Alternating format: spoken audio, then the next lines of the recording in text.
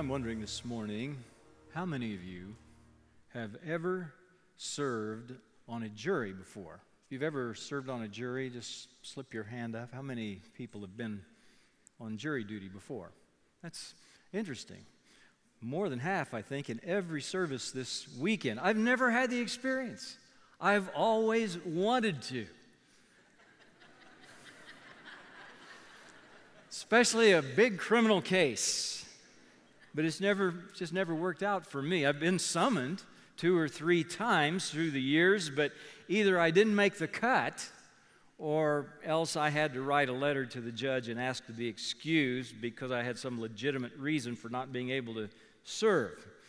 And although I know it would probably be time-consuming and it might even be inconvenient, I just think it would be fascinating to watch the legal system at work up close and personal. Courtroom drama has always interested me. My idea of a close to a perfect Sunday years ago used to be when they had the Perry Mason reruns on to go home from church, and Kayleen and I would pop up a big bowl of popcorn. The kids were in bed asleep, and we'd watch Perry Mason.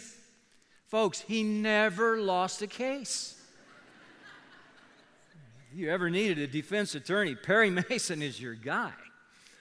I think the reason I'd like to be on a jury sometime is I'd like to observe the witnesses as they're called on to testify. That's what furnishes the real drama in the courtroom, isn't it?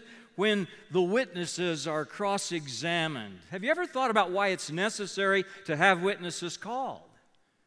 It's because that in the likelihood that a case goes to trial, the plaintiff or the defendant will often lie to make their case. So sworn witnesses are needed to either corroborate or to contradict the prosecution or the defense. And everything in the trial builds up to that climactic moment when the jury foreman reads the verdict. The judge says, "Have you reached a verdict?" And the jury foreman stands and reads the verdict.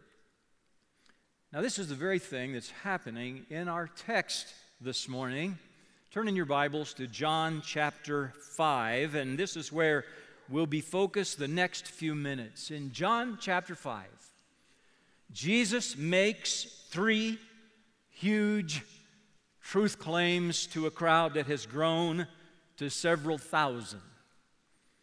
The first truth claim is that he claimed to be equal with God. In John chapter 5, verse 18, for this reason, the Jews tried all the harder to kill him because he was even calling God his own Father, making himself equal with God. So in John chapter 5, it was understood that Jesus was making himself equal with God. That's pretty huge. That's about as huge a truth claim as you can make. The second truth claim that Jesus made is found in verse 26. He claimed to be the source of all life. Jesus said it, "For as the Father has life in himself, so he has granted the Son to have life in himself."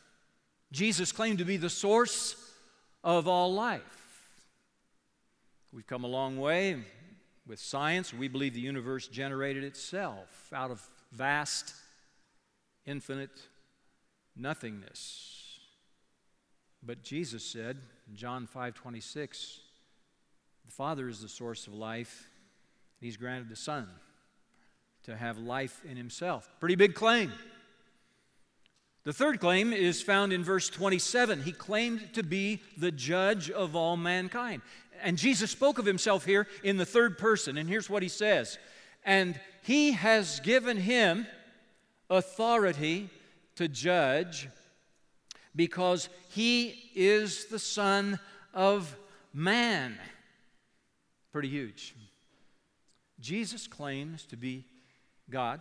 He claims to be the source of all life. He claims to be the judge of all mankind, right here in John chapter 5. And these truths, listen, these truths, if you believe them, will change everything about your life.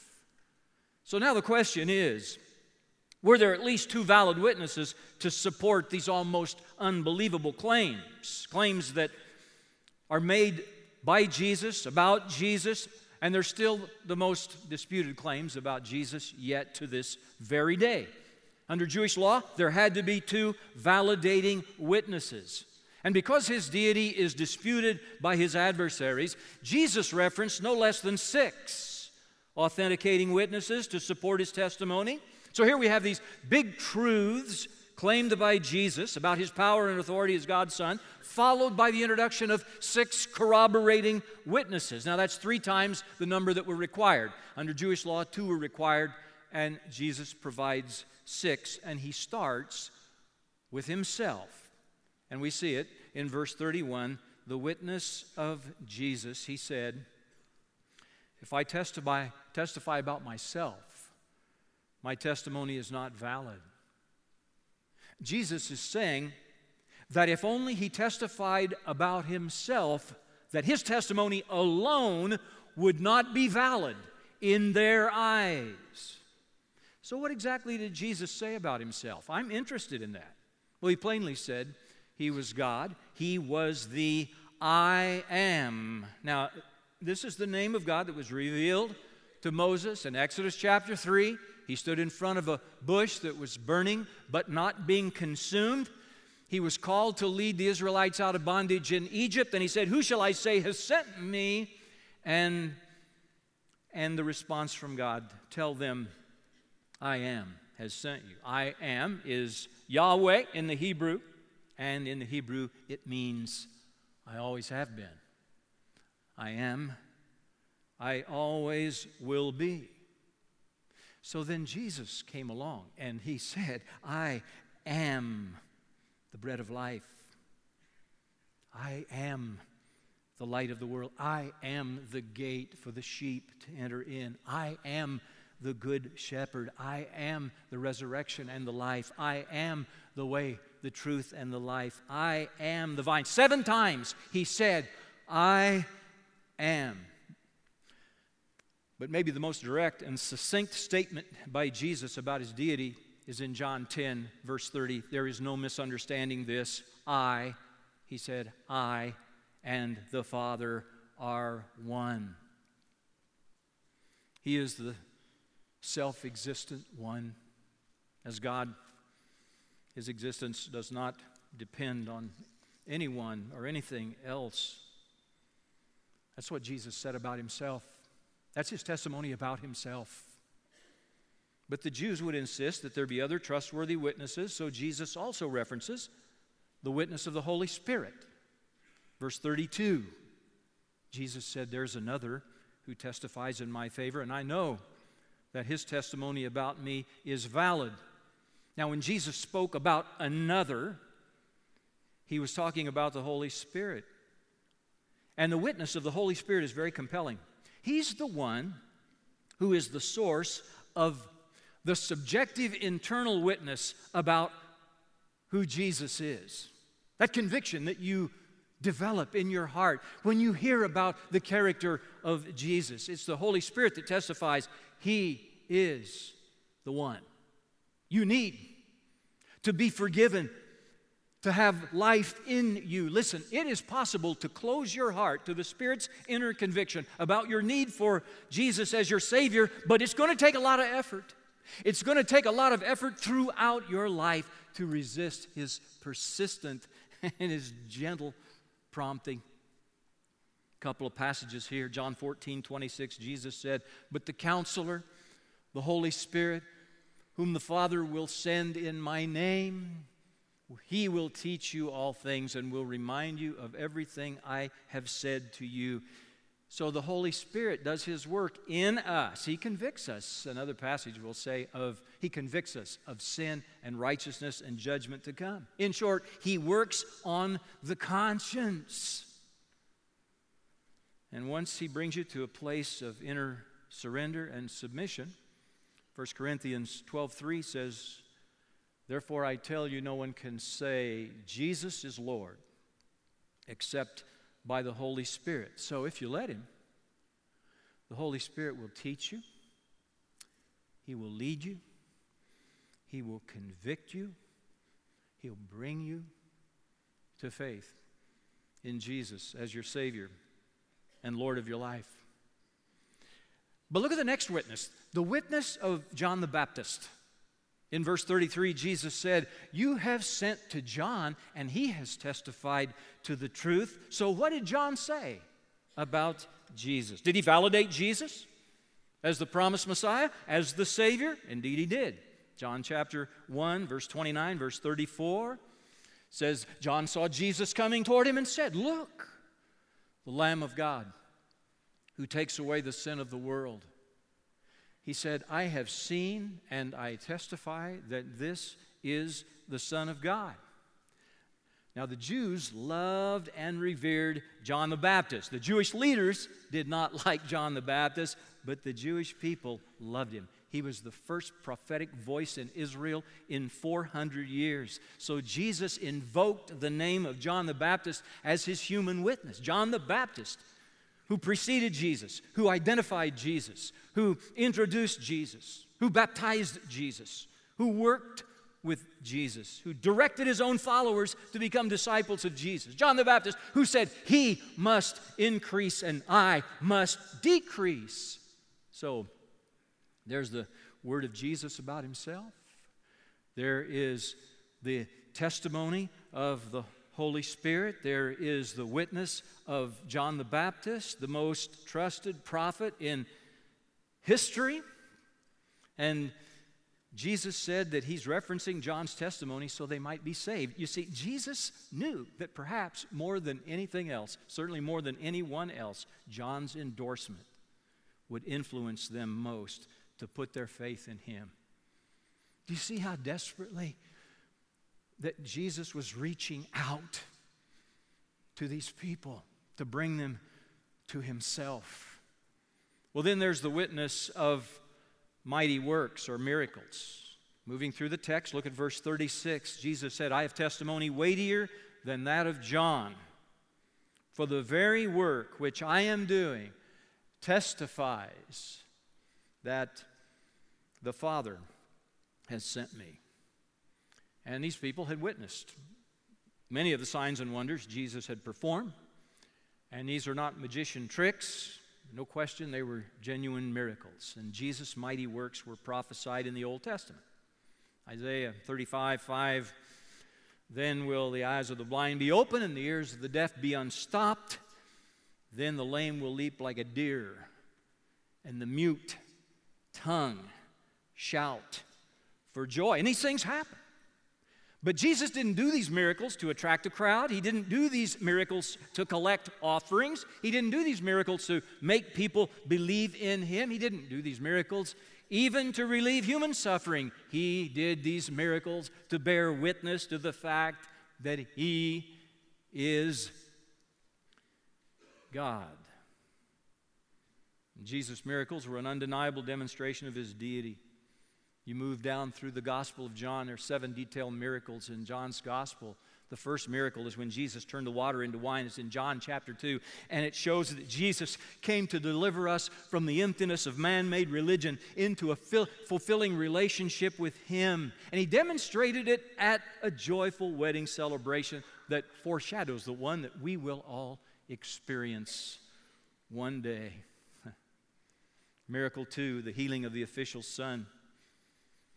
In John 4, Jesus said on that occasion, "Unless you people see miraculous signs and wonders, you will never believe." And the official shows us that we're saved by grace through an obedient faith. He came to Jesus and said, my son is dying at home. And Jesus said to him, "Go home. Your son will live." He did. And he did. Miracle 3. Healing at the pool of Bethesda. John chapter 5 shows us a crippled man who couldn't get to the pool to be healed on his own. And just like the infirm man needed someone to help him and heal him, we need Jesus to save us. We cannot save ourselves. Miracle 4, the feeding of the 5,000. John chapter 6, we learn that we who believe in Jesus will never again feel the futility of searching for something to satisfy our hungry souls, something more than just having our physical needs met. Miracle 5, Jesus walking on the water, John 6. When the disciples realized it was Jesus in the storm, they let him into their boat, and immediately there was peace, and ultimately they reached their destination safely. Without him, they struggled, but with him in their boat, they had peace, they were secure, they arrived safely at home. Miracle 6, the healing of the man born blind, John chapter 9.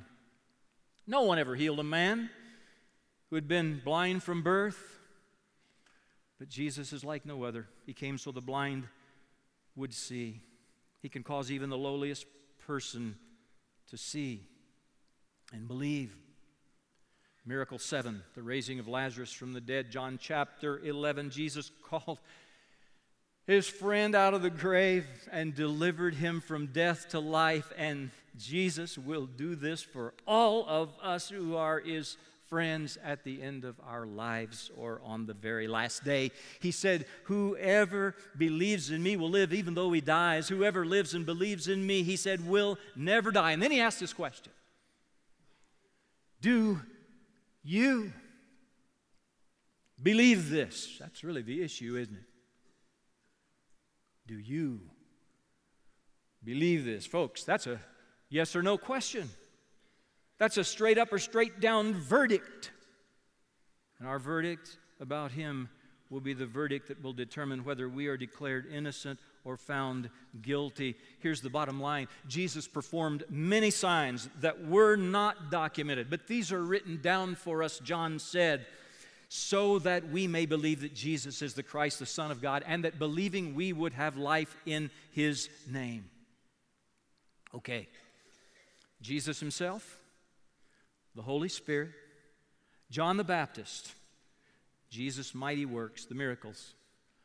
Are there other sources that testify to his deity? Indeed there are. Two more. And the next is the witness of God the Father. That's in verse 37. Jesus said, and the Father who sent me has himself testified concerning me. And God the Father did bear witness concerning Jesus the Son 3 times when he spoke directly. At Jesus' baptism, Matthew chapter 3, verse 17, this is my Son whom I love, with him I am well pleased. At the Transfiguration, Matthew 17:5, this is my Son whom I love, with him I am well pleased. Listen to him. And at the triumphal entry in John 12:28, Jesus publicly declared his commitment to die on the cross, saying, Father, glorify your name. And then a voice from heaven, I have glorified it, and I will glorify it again. And on each of these 3 occasions, there were mortal eyewitnesses, or maybe I should say mortal ear witnesses, to validate that God spoke in an audible voice, testifying to the deity of Jesus. And did you know there are only 15 references to the fatherhood of God in the entire Old Testament? But no less than 165 times in the 4 Gospels, Jesus addressed God as his Father. In the Old Testament, God revealed himself as a father, but he is not addressed as Father until Jesus. Peter was so right in his good confession. You are Christ, the Son of the living God. And Jesus said, Peter, I'm going to build my church upon the rock of this undeniable fact that I am the Son of the living God. And he said, the gates of death, the gates of hell will not prevail against that reality. And it's true. The gates of death could not contain him, could not confine him, could not imprison him, could not prevail against him. He broke down the gates. And friends, praise God, when he did, he made it possible for us to be set free too. One final witness is called to the stand. The witness of the Word In verses 39 and 40, verses 46 and 47, Jesus said, "You diligently study the Scriptures because you think that by them you possess eternal life. These are the Scriptures that testify about me, yet you refuse to come to me to have life. If you believe Moses, you would believe me, for he wrote about me. But since you do not believe what he wrote, how are you going to believe what I say?" See, if anyone knew the Old Testament Scriptures backwards and forwards, it was these people. They were experts in the law of Moses. They prided themselves in knowing every jot and tittle, and they thought if they kept the rules, they were owed eternal life. They thought if they could be good enough, they could earn God's favor. You see, they knew the text of the Bible, but they didn't know the God of the Bible. If they had known and loved God, which is the point of the text of the Old Testament, if they had known and loved God, they would have recognized and received His Son standing before them. Because from cover to cover, the Scriptures testify about Jesus. You remember, 40 different authors writing from 3 different continents in 3 different languages, over 1,600 years, one unifying message about someone. The whole Bible is about someone. In the Old Testament, from Genesis to Malachi, the message is someone is coming. Genesis 3:15, the seed of the woman will crush the serpent's head. It's going to happen. Malachi chapter 4, verse 6, someone is coming who's going to turn the hearts of the fathers toward their children and turn the hearts of the children toward their fathers. Someone is coming. And then in the Gospels, Matthew, Mark, Luke, and John, they all testify someone came. And so in the Gospels, you have the account of the birth, life, and ministry, death, and resurrection of Jesus.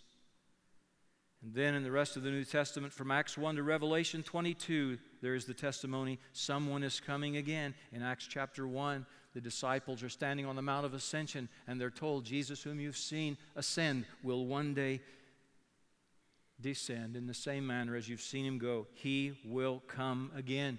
And then Revelation closes in chapter 22, verse 20, with the words of Jesus, I am coming soon. And John's testimony, even so, Lord Jesus, come quickly. The whole Bible is about someone. Someone is coming. Someone came. Someone is coming again. Friends, there are people out there who know the Bible. Some of them are scholars, and they know every historical and textual detail. And they still don't believe it, and they don't obey it as the word of truth and life, because they have not come to worship God and love Jesus through the study of it. And that's what the Bible is for. Bring us to the place that we'll worship God and love Jesus Christ. But see, salvation is not a matter of what you know. It is a matter of whom you know. And when you boil the message of Scripture down, it only points to one thing. The Bible always and only points to Jesus. And Jesus testified in his own behalf, but he told the Jewish leaders he knew that wasn't enough for them, so he called out his witnesses, the testimony of the Holy Spirit, the testimony of John the Baptist, the testimony of the miracles, the testimony of God the Father, and the final, timeless testimony of Scripture. And each one of them is credible. But all of them together, are you kidding? Absolutely irrefutable, absolutely indisputable. So, what is it that might keep a person from accepting Jesus as God? What might be keeping you from making Jesus the Lord of your life? The Jews rejected the testimony of Jesus, and they rejected the witnesses he provided, and they preferred to order their lives by some things that are revealed in the text of John 5. They chose to order their lives by self-wisdom, self-generated wisdom. Jesus said, "You think." They weren't concerned about what God has said. They were concerned about what they think. How many times do you hear people say, "Well, I think"? Self-love, verse 42, Jesus said, "You do not have the love of God in your hearts." And I guarantee you, if you don't have the love of God in your hearts, what you have in place of it is self-love.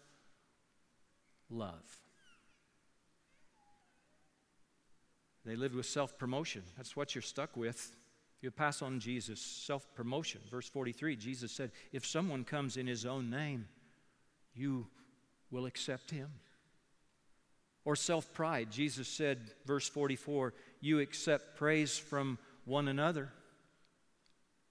You don't give praise to him, but you accept praise from one another. If he comes in his own name, you won't accept him. But if someone else comes in their own name, you'll accept. You see, it's self-wisdom, self-love, self-promotion, self-pride in this text. That's what you're stuck with. That's what is left for you if you pass on Jesus. If you say, "He is not God, I will not receive him as Savior and Lord." Okay, then here's what you've got to live with. Your self-generated wisdom, your self-love, your self-promotion, your self-pride. Well, friends, this is a series of messages on the Word, and there's been a lot of the Word in this message, and I don't apologize for that, of course. I never think you can load a Bible up with too much, a message up with too much Bible. But I can't close without referencing one final passage from the book of John. It's John chapter 1, verses 10 to 12. This kind of pulls it all together, nails it down. He, that is Jesus, was in the world. And though the world was made through him, the world did not recognize him. He came to that which was his own, but his own did not receive him. Yet to all who received him, to those who believed in his name, he gave the right to become the children of God. You see, many have the opportunity today to hear the witness of Scripture that reveals Jesus, that testifies about Jesus, and yet they do not recognize him, and they will not receive him. And here's the thing. The verdict they render about him is the one that they'll live with at the end of their life or at the end of time. This lack of recognition and then the rejection of Jesus becomes like their own eternal death sentence. And what it all comes down to in any courtroom is this climactic moment when the judge says to the jury foreman, "Have you reached the verdict?" And the jury foreman stands up. And it all comes down to that moment when the jury foreman announces the verdict. And for each of us, it all comes down to the same climactic moment. When we render a verdict, our verdict about Jesus, with the understanding that it will become our own verdict. You see, the most exhilarating words that any of us will ever hear will come from the mouth of Jesus. "Come, you who are blessed by my Father, take your inheritance, the kingdom prepared for you since the creation of the world." And the most devastating words anyone could ever hear are these from Jesus. "I tell you the truth, I don't know you. You never let me know you. Depart from me." Yet, to all who received him, to those who believed in his name, he gave the right to become children of God. Will you stand with me for prayer?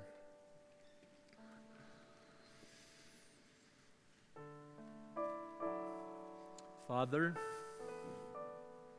God, we've been on holy ground today. I've sensed it in this room, in our worship, in the passage of Scripture that we've studied together. And Lord, I know we haven't gotten everything out of it that's there, but we've got enough. We've touched the hem of the garment, and it's been enough to cleanse us of all the false ideas about who Jesus is and why he came, how he saves. And we thank you, Father, that in these moments we can reaffirm our faith. We can hear Jesus asking Peter, "Who do you say that I am?" We can give the right answer. Thank you for the witness of Scripture. We embrace it today. In Jesus' name, amen.